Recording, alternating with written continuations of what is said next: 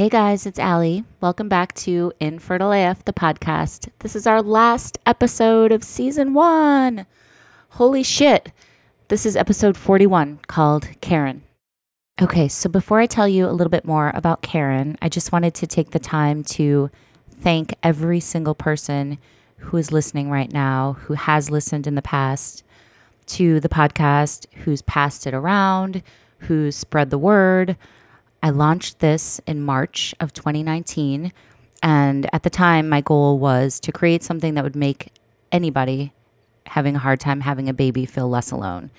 It started out just kind of being about infertility, but it's grown to be a podcast and a community that covers so much more than that. So anybody who's had trouble having a baby, the quote-unquote traditional way, is welcome here. So as you know, we've covered same-sex couples, intended parents, we've talked about surrogacy, adoption, all of that. These are all important stories to tell. And I'm so honored and proud, and I'm going to start crying, that I am the one who gets to tell these stories. So to date, which is, I'm recording this at the December 19th, 2019, we have had more than 60,000 unique downloads of this podcast, which is huge considering that it's just scrappy little me who started this 9 months ago. So I, again, thank you. And I consider that 60,000 chances to make somebody feel less alone. So thank you for listening. I love you guys. Season 2 is coming back with a bang, and wait till you hear what we've got in store. I'm so excited about it. So guys, I want to talk to you about today's sponsor, which is Extend Fertility. When I interviewed my fertility specialist, Dr. Joshua Klein, in a past episode of Infertile AF, I was super impressed with his new clinic. I went there and saw them in action and what they're doing and how they are forward thinking in terms of fertility, how they're being a little bit of a disruptor in the industry. I love that. They're really founded on the premise of democratizing egg freezing and IVF so that they could change the industry and deliver better results. Dr. Klein and I talked a lot about how it's important to him that he makes it less miserable for people going through infertility, which I thought was super important. And in the past 2 years since they've been open, they've become one of the largest egg freezing practices in the country with over 2,500 cycles. And one of the best things, I think, is that they're super transparent about their prices. So some of you may have experienced a little bit of what we went through, which was a little bit of a bait and switch when you go into your clinic and they tell you it's going to cost X amount, but if you want this, that, and the other thing, it's going to be this much more, but they don't tell you that till later. So Extend doesn't do that. They are super transparent. They lay it all out there and say it is what it is, but they have financing and flexible payment options, and they're actually priced up to 40% lower than a lot of the other egg freezing clinics. So they do egg freezing. They've started to do IVF as well. And if you're interested in either of those things, definitely check them out at extendfertility.com. Okay, so back to Karen. Karen Jeffries is hilariously infertile. She describes herself as part teacher, part mom, part wife, fully inappropriate, and forever infertile. So as you guys know, I love the inappropriateness in anybody. So we hit it off really well.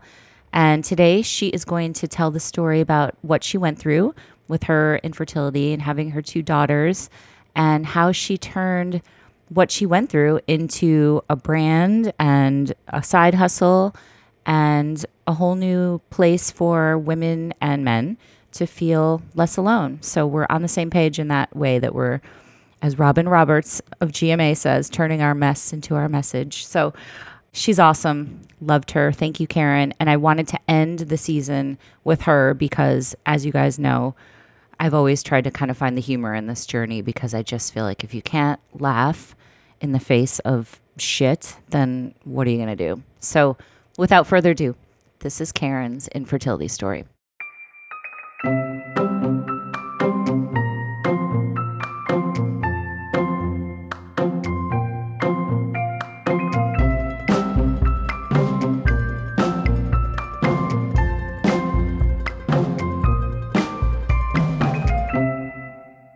Hey, Karen, how are you tonight? Hi, I'm good. How are you? I'm good. Thank you so much for doing this. Thank you for having me. I've been a fan of yours from afar, following your Instagram, and I know you've written a book and you do lots of live appearances and hosting and all that. You are a teacher by day, right? Yes, I teach fourth grade dual language, Spanish and English. Where does it all begin for you? Like, did you always want to be a mom? Did you always want to have kids? Yes. So, wow, that's an interesting first question. Yes, I always wanted to be a mom. I always wanted to have children. I always knew I wanted to be a teacher. Both my parents were school teachers, and I just knew that I was gonna follow suit. And when I discovered like dual language teaching, that's when I really would like it opened up my world to like, okay, that's what I'm gonna do. So I always knew I wanted to devote my entire life to children. So I think being a mom and having my own children was always part of that plan for me, or that idea. I had no idea that I was infertile, like none, until after my husband and I were trying to get pregnant. And what happened with us was we were trying to get pregnant on our own. We were having unprotected sex, and I wasn't getting my period, but for like months and months and months and months on end. And every month I thought that I was pregnant because, like, you know, when I went to like sex ed class, if you have unprotected sex and you don't get your period, you know what I mean? Like, that means you're pregnant, but I wasn't. And I kept getting these negative pregnancy test results back. So I had no idea what was going on with my body. And after about like 6 months of this, I realized like something was seriously wrong. Like, why wasn't I getting my period, you know? Right. And I was taking the ovulation kits, and they would always tell me I was ovulating, and like never once was I ovulating. So like during that time. So I went to my OBGYN, and she started me on a round of Clomid, and nothing happened. And then the next month, another round of Clomid and intercourse, and nothing happened. And she called me and left a voicemail, and she said, I think that you have something called PCOS, and I want you to contact the fertility clinic down the street.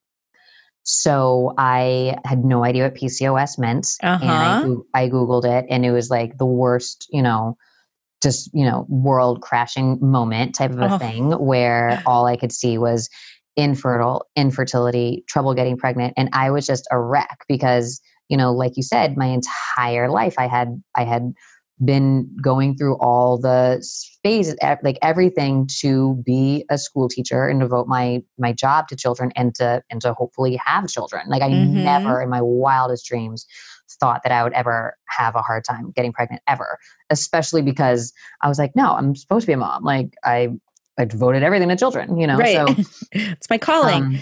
Yeah. And it's actually like a weird, like conversation that my sister and I had years and years prior to me finding out that I was infertile. We were roommates in New York City together, and we would, like on Friday nights, like maybe drink a little bit too much wine and eat too much sushi. And one time she was like, do you ever think about like that you're going to have a hard time getting pregnant? And I was like, no, never. And she was like, really? And I was like, yeah. I was like, no. I was like, why would I have a hard time? I was like, and I would say the same thing. Like, there's nothing wrong. You know what I mean? Like, and she was like, oh gosh, yeah. I don't know. I had this really bad feeling that I'm going to have a hard time. My sister said that. And like, wow. And what's crazy is that like my sister is like fertile as a horse. Like her and her husband look at each other and get pregnant. And I found out years later that I was infertile. So it was just like really interesting. Like you really don't know. Yeah. And that's so annoying, isn't it? Yeah, it is. I know. And so then I went to my fertility clinic and met with my fertility doctor, and he was very like calming and positive. And he was like, listen, like PCOS, which, stands for polycystic ovarian syndrome, is a bad thing, but it's also a good thing because you have a lot of eggs. And he like explained it to me because I didn't even understand like what was happening, Were you having any of the other PCOS symptoms? Because I know there's a wide range of symptoms. Some people have none, some people have a lot. What was your scenario? That's a great question. So no, I don't look like, I don't present as the typical PCOS patient. I'm very thin. The only thing I would say is like, I get my upper lip waxed, and things like that. I do have thin hair on my head, but like, I don't have any of the other major symptoms that come along with PCOS. But if you look at my ovaries, they are like very classic polycystic ovaries. Had anybody else in your family had it? Like obviously your sister, no, but your mom or aunts or anything like that? No, not that we know of. I have a hunch that my father's mother had it, but it's just a hunch. Like I don't actually know. Why do you think that? because she didn't have my father until she was 40 years old. Mm. And I just think that like back then, like no one used contraceptives, really. I mean, they did like the pull and pray and stuff like that. But but I feel like that's what I think. But that's also, it could just be my idea. Like she also maybe just didn't want to have kids and then have my dad, Right. like, well, back in the day, it was pretty rare to have kids that late it was rare. Yeah. Like you're talking like 1940s he was born. So, so pretty rare. And my grandmother's sister, so my great aunt, my father's aunt, never had children. And I don't know why. So I feel like there might have been something there. I don't know. Yeah. But nothing on my mom that I know of.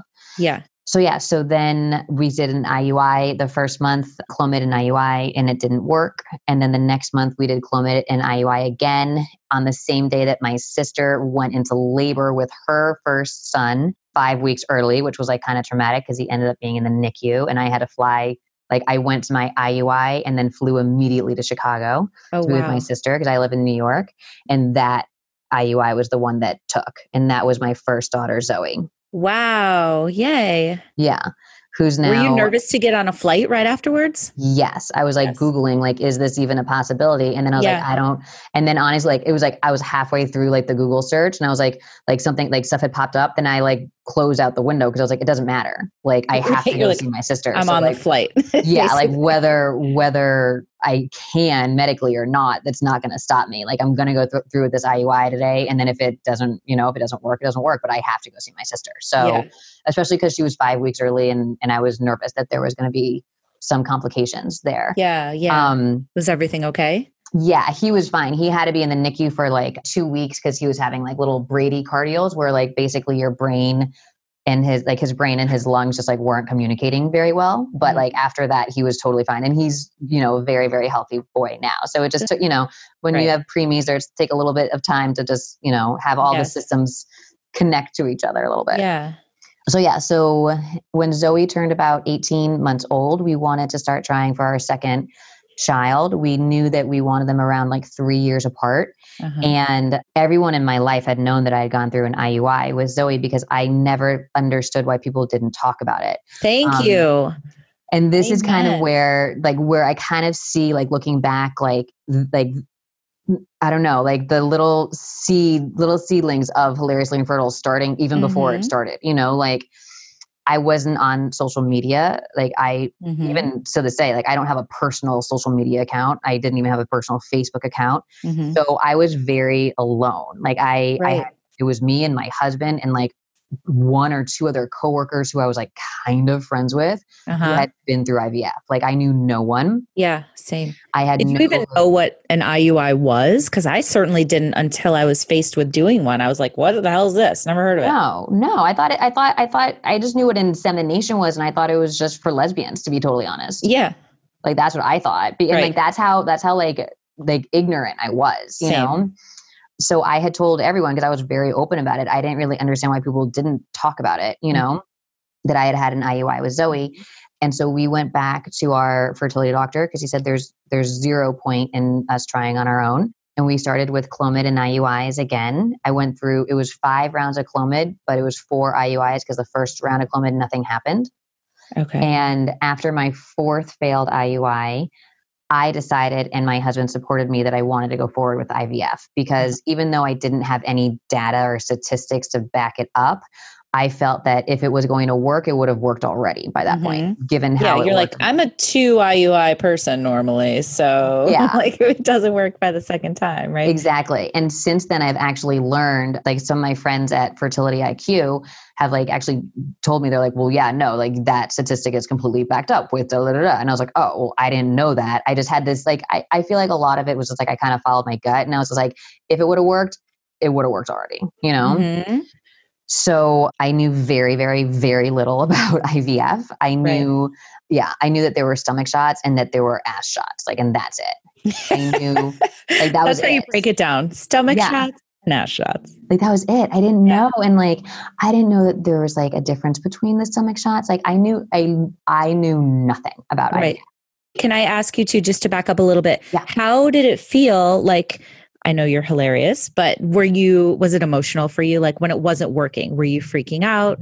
How were things in your relationship? Like what was going on in your mind with all this stuff? Okay, so that's a great question. So when I was going through it for my first child, I was much more emotional, much more sensitive and a wreck, and like every month, you know what I mean? Like just like really upset. And then when we got pregnant and when I was able to carry that pregnancy to term, when I went through it again for my second daughter, I was significantly calmer.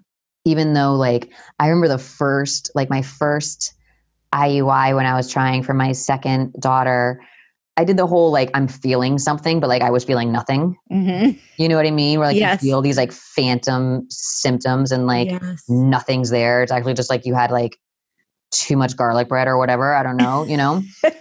And so I was like on Cape Cod. It was in the summer and I was on Cape Cod with my in-laws. And my mother-in-law was like, so how do you think it went? And I was like, I think it went well. And she was like, why do you think that? And I was like, oh, I'm just like feeling some things. And like, no joke, like 24 hours later, I got the call that's like, no, it failed. And I was like, oh, okay. Like, so like, I still was in my head a little bit, with that sort of thing.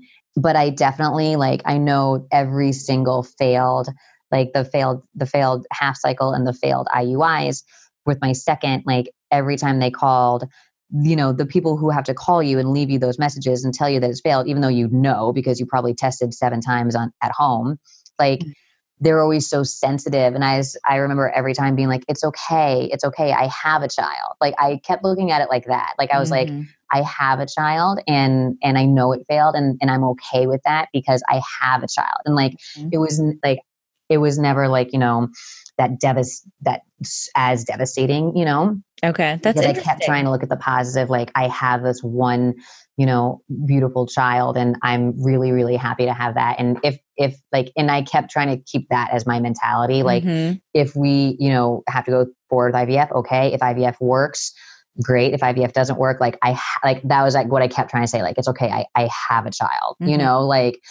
and that to me was important to like kind of keep perspective. Right.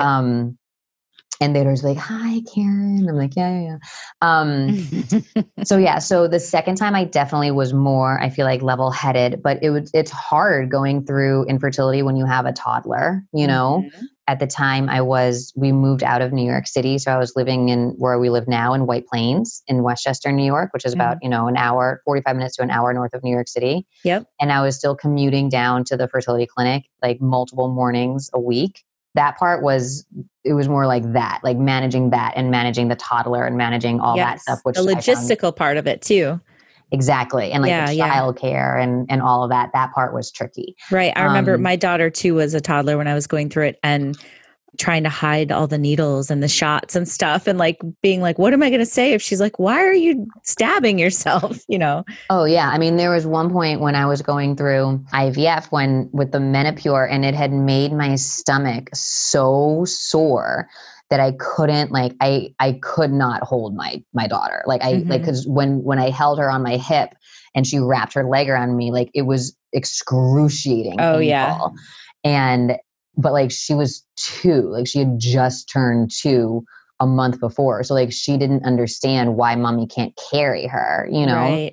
Yeah. And that was really hard. And then after like my egg retrieval, like being so sore for that too. And like being like, okay, you have to walk. And her being like, no, you always you carry me from the car to daycare, So like, that was a challenge. Like she never saw the needles and things like that, but like she knew, and she didn't know, like if you were to ask her, like she doesn't know, but like she was aware and upset about like my lack of being able to hold her, because I was in so much pain physically. Yeah, I get it. I know you also you've written about how jacked up, those are your terms, jacked up you were on the hormones. Can you tell me a little bit about that once you did start doing all the injections and stuff? Like, what did it do to you physically and mentally? So I feel like Clomid actually like jacked me up more than the IVF hormones. But I definitely think that like being pumped full of hormones, like I joke, I'm like you're on more hormones than a horse, like you just feel like you're at your wit's end. I guess is the best way to put it. Like, Right. like I remember like just feeling like it's not even the hormones. And I think I wrote an article about this like a long time ago, but if we were to go through IVF in a vacuum, right? Like in a bubble, and all you had to do was like go to the clinic, like in your bubble, literally, like no red lights, nothing, like no commuting, go to the clinic, be treated and come home. Like that would be manageable. Right. But like, that's not how it is. Like, you have the reverse commute, you have the toddler, you have the faculty meetings, you have the deadlines and the in-laws and the bills to pay and the, husband who still needs attention and the dinner to get on the table. Like you have all of that stuff that's weighing on you, that's weighing on anyone in 2019 or 2014, whenever you're going through this, Yep. And so then you put all of that like stress that society has just on a general, any given day. And then you add all the hormones and the needles and the emotions with it. And it's very, very maxing. So I think that's when I say like jacked up, like that's kind of what I mean. Right. That because like no one goes through this in a vacuum, Right. And for me, I was going through IVF in December, which is like at least for me in my school, like one of the worst months you could ever possibly go through. Right. It would be like going through IVF in like September or December or June would be like the worst months ever to do IVF. And because there's so much going on, and just also probably because the weather, right? Or what do you mean specifically? Yeah. I mean, there was so I had 40 parent teacher conferences that month to fit in, like before and after school. I had, report cards, multiple like holiday parties for my husband and for my school. And like, which like you say like, oh, holiday parties, like Cry Me a River, but like just times that you have to like feel good and confident and be on. Yeah. And be social and things like that. And like that's the last thing you want to do, Totally. I mean, I remember when I was going through it, I was at a holiday party for my school and everyone's like laughing and taking pictures and everything. And I was there and I was doing it for a little bit. And then I looked at my friend and I was like, I think I'm going to go home. And she was like, why? And I was like, I just don't want to be here. And that was it. And she looked at me and she was like, are you okay? And I was like, yeah. And like, it had nothing to do with the fact that like I couldn't drink, like, because like that's not a big component for me, So it wasn't like a comfort level. I was just like, I would rather be at home in my pajamas. And so that's what I'm going to do. And that's how I feel like, most nights. Yeah. Like I think that the one thing I try to tell my followers and tell people is that like when you're going through IVF and just like in general, like I like to just set the bar really low, like set the bar low. And then if you achieve it or more, then you're pleasantly surprised. Exactly. So like, if you get through the day, get through it. Like if you do takeout like more nights a week than normal, that's fine. If like if your laundry isn't put away until the day that you're doing the next load of laundry, that's fine. Like, like if your hair and makeup doesn't look amazing, like that's fine. Like just get through it. Like you don't have you don't owe anyone anything. And so I think that that's like what I tried to do. Like I was kind of like, these are things that I have to do. And if there are things that I don't actually have to be doing right now, like I'm going to not do it because you're just really, really, really drained. I don't know if this happened for you too, but for me, I felt really insecure when I was like on all the hormones. It really messed with my psyche. Like it was like, because I wanted to talk about what I was going through, but none of my friends were really going through it. So then I would get insecure or like self-conscious that I was talking about it too much. And then I would like get in my head in this weird spiral of like, and I remember feeling so not confident. And maybe it was because my body wasn't doing what I wanted it to be doing. So that's part of it. But I think the drugs really messed with my head too. That's so fascinating that you say that. I felt very insecure, but I don't feel like it was necessarily the drug's fault. Like I gained a lot of weight when I was going through the IUIs. Like Clomid made me gain about like 10 to 15 pounds. And so I felt more insecure about it, like in my own skin because of the weight gain, you know? Yeah. I also, and this is something that I joke about, but like for some reason I didn't discover leggings. What? I know. What do you mean? I know. Like I like didn't know what leggings were or that they existed. What were you wearing? I was wearing like regular pants that have like buttons slacks and zippers and like trousers. like pants, like dress pants to work. Yeah, like slacks, wow, like suit pants, and like that's Okay. what I would wear. And like I was just like I would just have to buy like bigger pants and like and then I discovered leggings after I went through IVF, and I was like, oh my God, like why didn't I discover leggings when I was going through IVF? And it's not like leggings have been around since like the dawn of time. Like I don't know. Right. Oh wow, that's interesting. So yeah, and with me, like the leggings would have really, really helped because when I went through my IVF cycle, I had 33 eggs that were taken out. Oh my God. Which is a lot. Yeah. Which is a lot. That was on one retrieval? One retrieval. Whoa. So that must have been a little painful beforehand, right? It was, you know what? It wasn't that painful beforehand. I was very, very bloated. And I was hosting like Christmas at my house also, like, and giving myself the trigger shot. But I was like, I remember my husband, like, I walked in, you know how sometimes when you wear like a hoodie sweatshirt, it like poofs out at your stomach because there's a zipper, you know, if it's like a zip up one. Yep. And so I was wearing like a zip up hoodie and my husband was like, what is that? Like, why does your sweatshirt look like that? And he went to like push in like the zipper part and he like just got my stomach and he was like, oh my God, that's you. And I was like, that's me. And he was like, what's happening to you? And I was like, I have so many eggs inside of me, you know? But it was just funny because like my sister and brother-in-law were there and they were like, oh. Those are fighting words. Careful. Yeah. So yeah, I had 33 eggs and taken out and I went to work the next day after they were taken out, which is something that I highly recommend that you don't do. Yeah.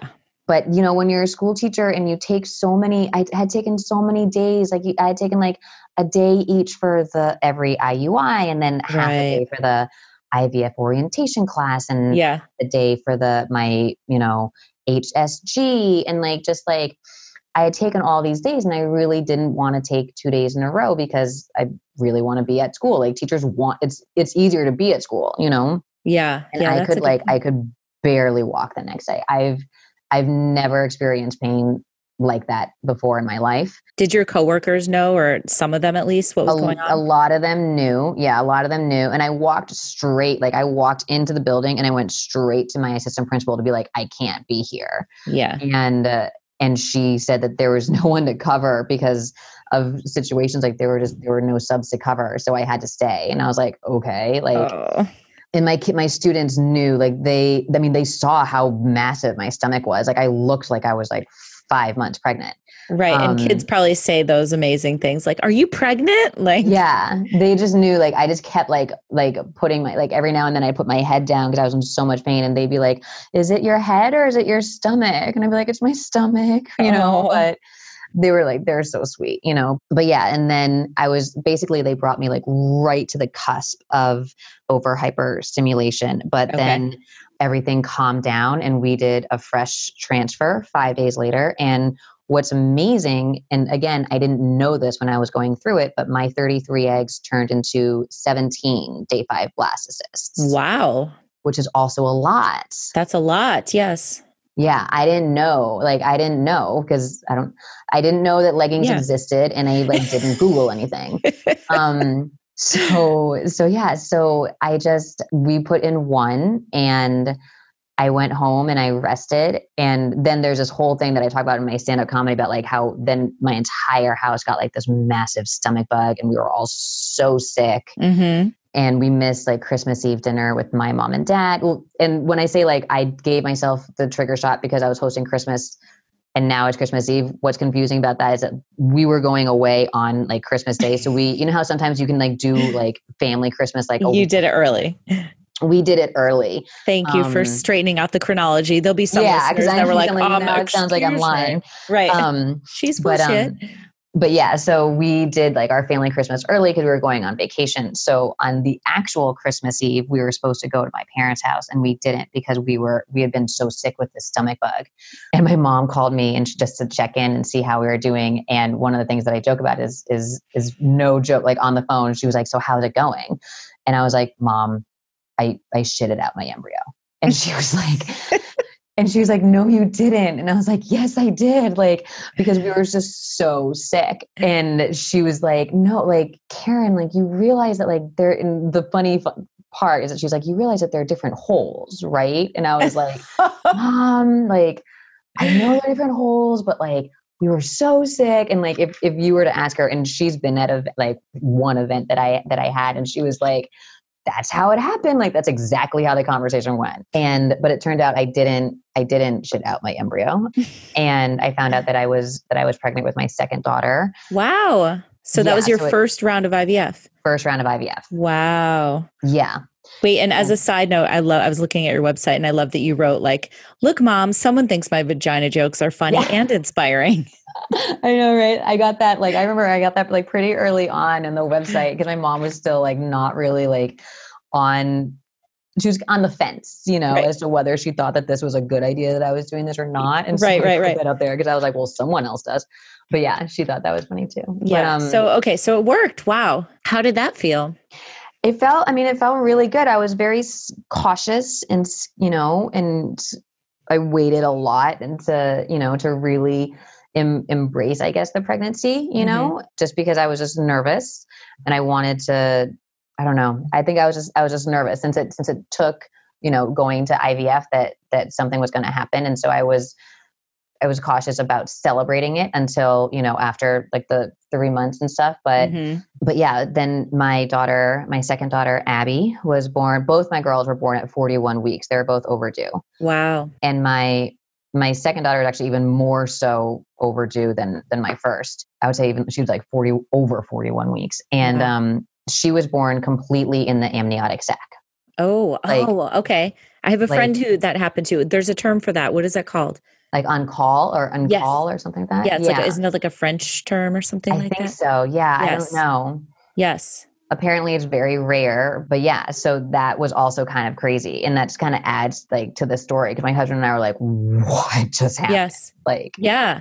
So because I remember being like, am I a mammal? Or did I because it looks like you laid an egg. Like, yeah, I was just going to say, can you describe it visually for somebody that might not know what we're talking about? Yes. I've seen pictures of my friend's baby and it's very cool looking. It's very, So if you It's also scary because you're like, what the hell is happening right now? Yes. So if you Google baby born in sac, you can see some pictures.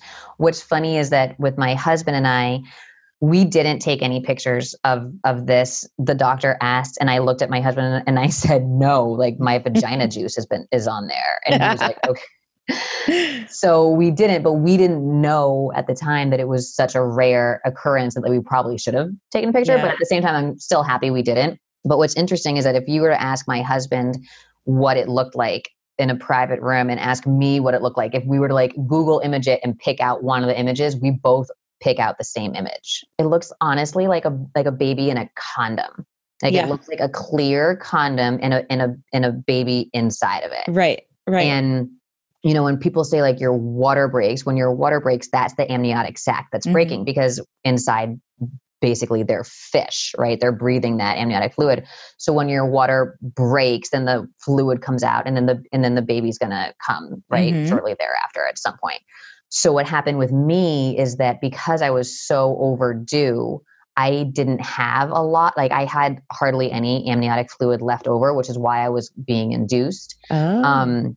And so then once they started, inducing me and I could feel that we were getting ready to go, they're like, oh, your water must have broken and we must have missed it because you didn't have really that much water left over. So we probably just missed it. And then I did one practice push and then the nurse started screaming, it's in the sac. And she was screaming it really loud.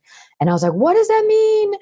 And oh my God, that would have freaked me out. So freaky. Yeah. And the doctor was like, don't worry. It's okay. It's very rare, but it's very cool. And I was like, what? Cool? What? And so then no joke, I did one more push. So it was kind of 2 pushes, that was it, or the practice push and then the actual push. And it came out. And it honestly, if you picture a clear or maybe kind of whitish, clearish balloon or the way that a condom would look if it was stretched out a lot and a baby inside. Yeah. And then What do they And do? They so pop then the it? doctor like takes his gloved hand and he ripped open the Oh my sac God. and then pulled out my baby. And that's when like we heard her. So like, it was just like, it was crazy. And Oh like, my God. It's yeah, so amazing. The body yeah. is so amazing. Yeah, it was pretty nuts. And like people were coming by like the next few days to like meet the sac baby. And like we still like didn't He's even realize magical. like how rare it was, you know? Yes. That is so cool. I love it. And she was healthy and everything was okay? Yeah, everything was totally fine. Yeah, very, very healthy. Yeah. Good. So then, okay, tell me, I know it was your husband's suggestion that you write a book, right? Yes. So how did that come about?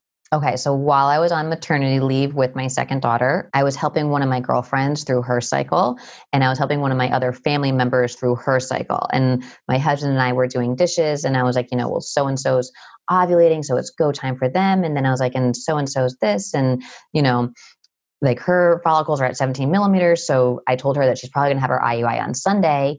And my husband was like, I think that you should write a book about this. And he was reading a book about like, I forget what it was about. I think it was like optimizing your work week or something like that. But whatever, he was reading a book about like not entrepreneurship or anything like that. But he was reading it like not, I don't know. One of those books is like by like one of the, like a Nike guy or whatever. Who knows, So he must have had like some idea in his head. So he said, I think that you should write a book about this. Like this is a niche market.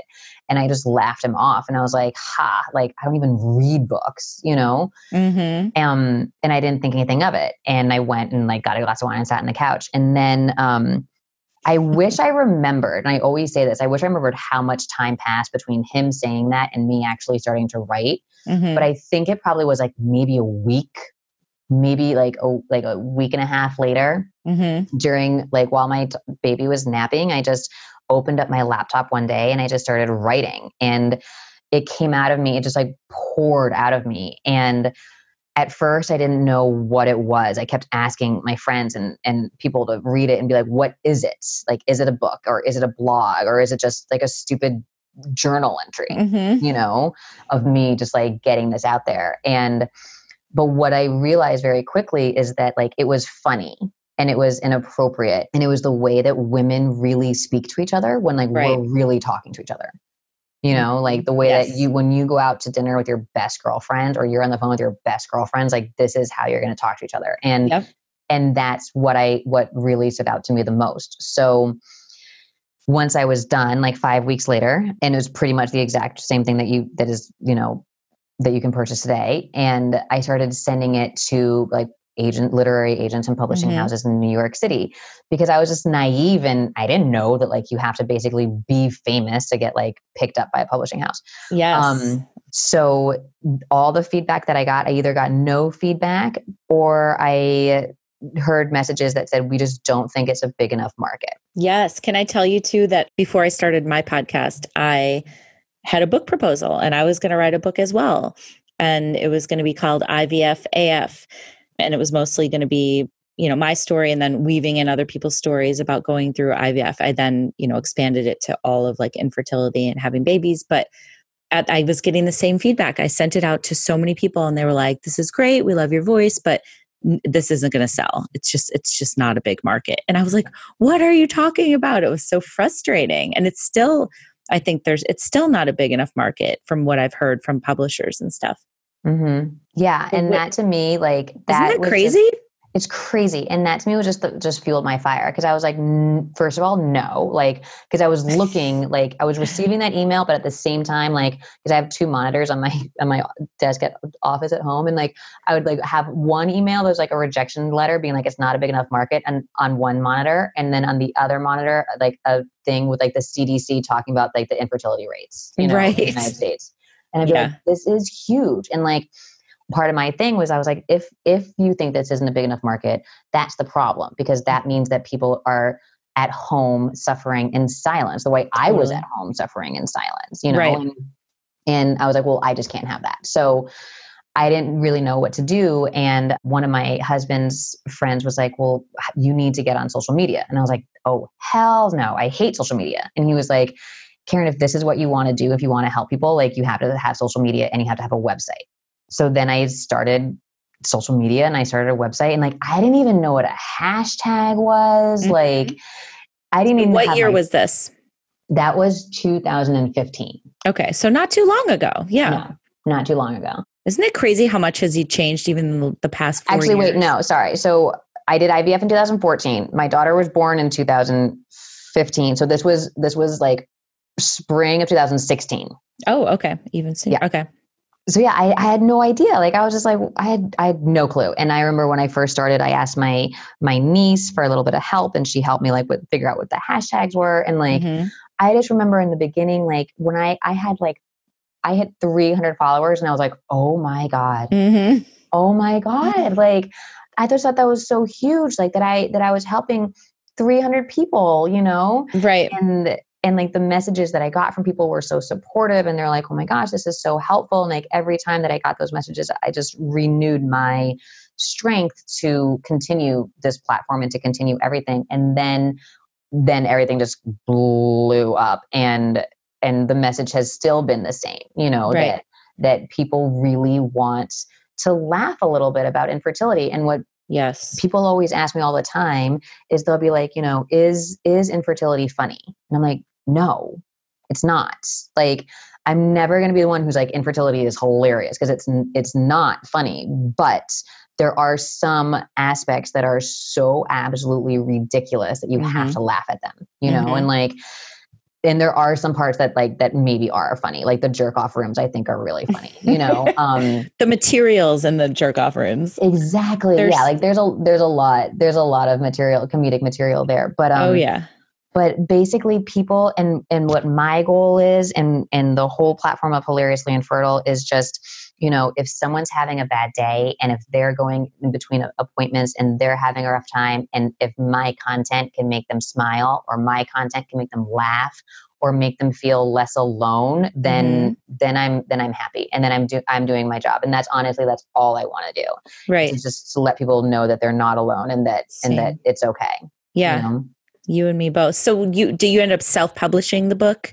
Yes. Online? So what I did was I waited. So I put the book on the back burner. Yeah. And I just built the platform, and the platform got bigger and bigger and bigger. And once most of the things that I do and will continue to do are pretty follower driven. Like people, like finally after a few years of that, people were like, we have to have the book. And so I was like, okay, now the platform has gotten big enough, and like people are really like, because I had some chapters of it on my website just for free, and they're still there for free if people are interested. And I always send people there first, because I'm not going to be like, here, buy my book. I'm like, go read a couple of chapters, and if you like it, then go buy it, you know, like, but people were, you know, really wanted to see the book published. And so my goal with the self-publishing was I just wanted to make my money back, because it costs a lot of money to self-publish. And that was all coming out of, you know, my pocket. And I just wanted to make that money back. And the sales and then everything that has come after that has been just beyond my wildest imagination in terms of not just in terms of financially, like getting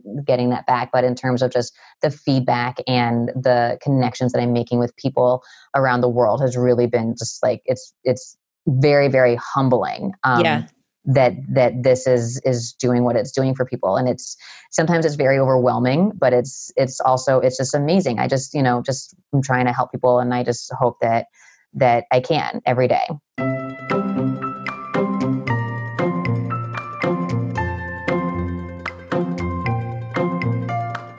Woo! So thank you again to Karen, and thank you guys for listening to our conversation. That is a wrap on season 1. Thank you. I will see you guys in a couple weeks with season 2. Love you. Bye.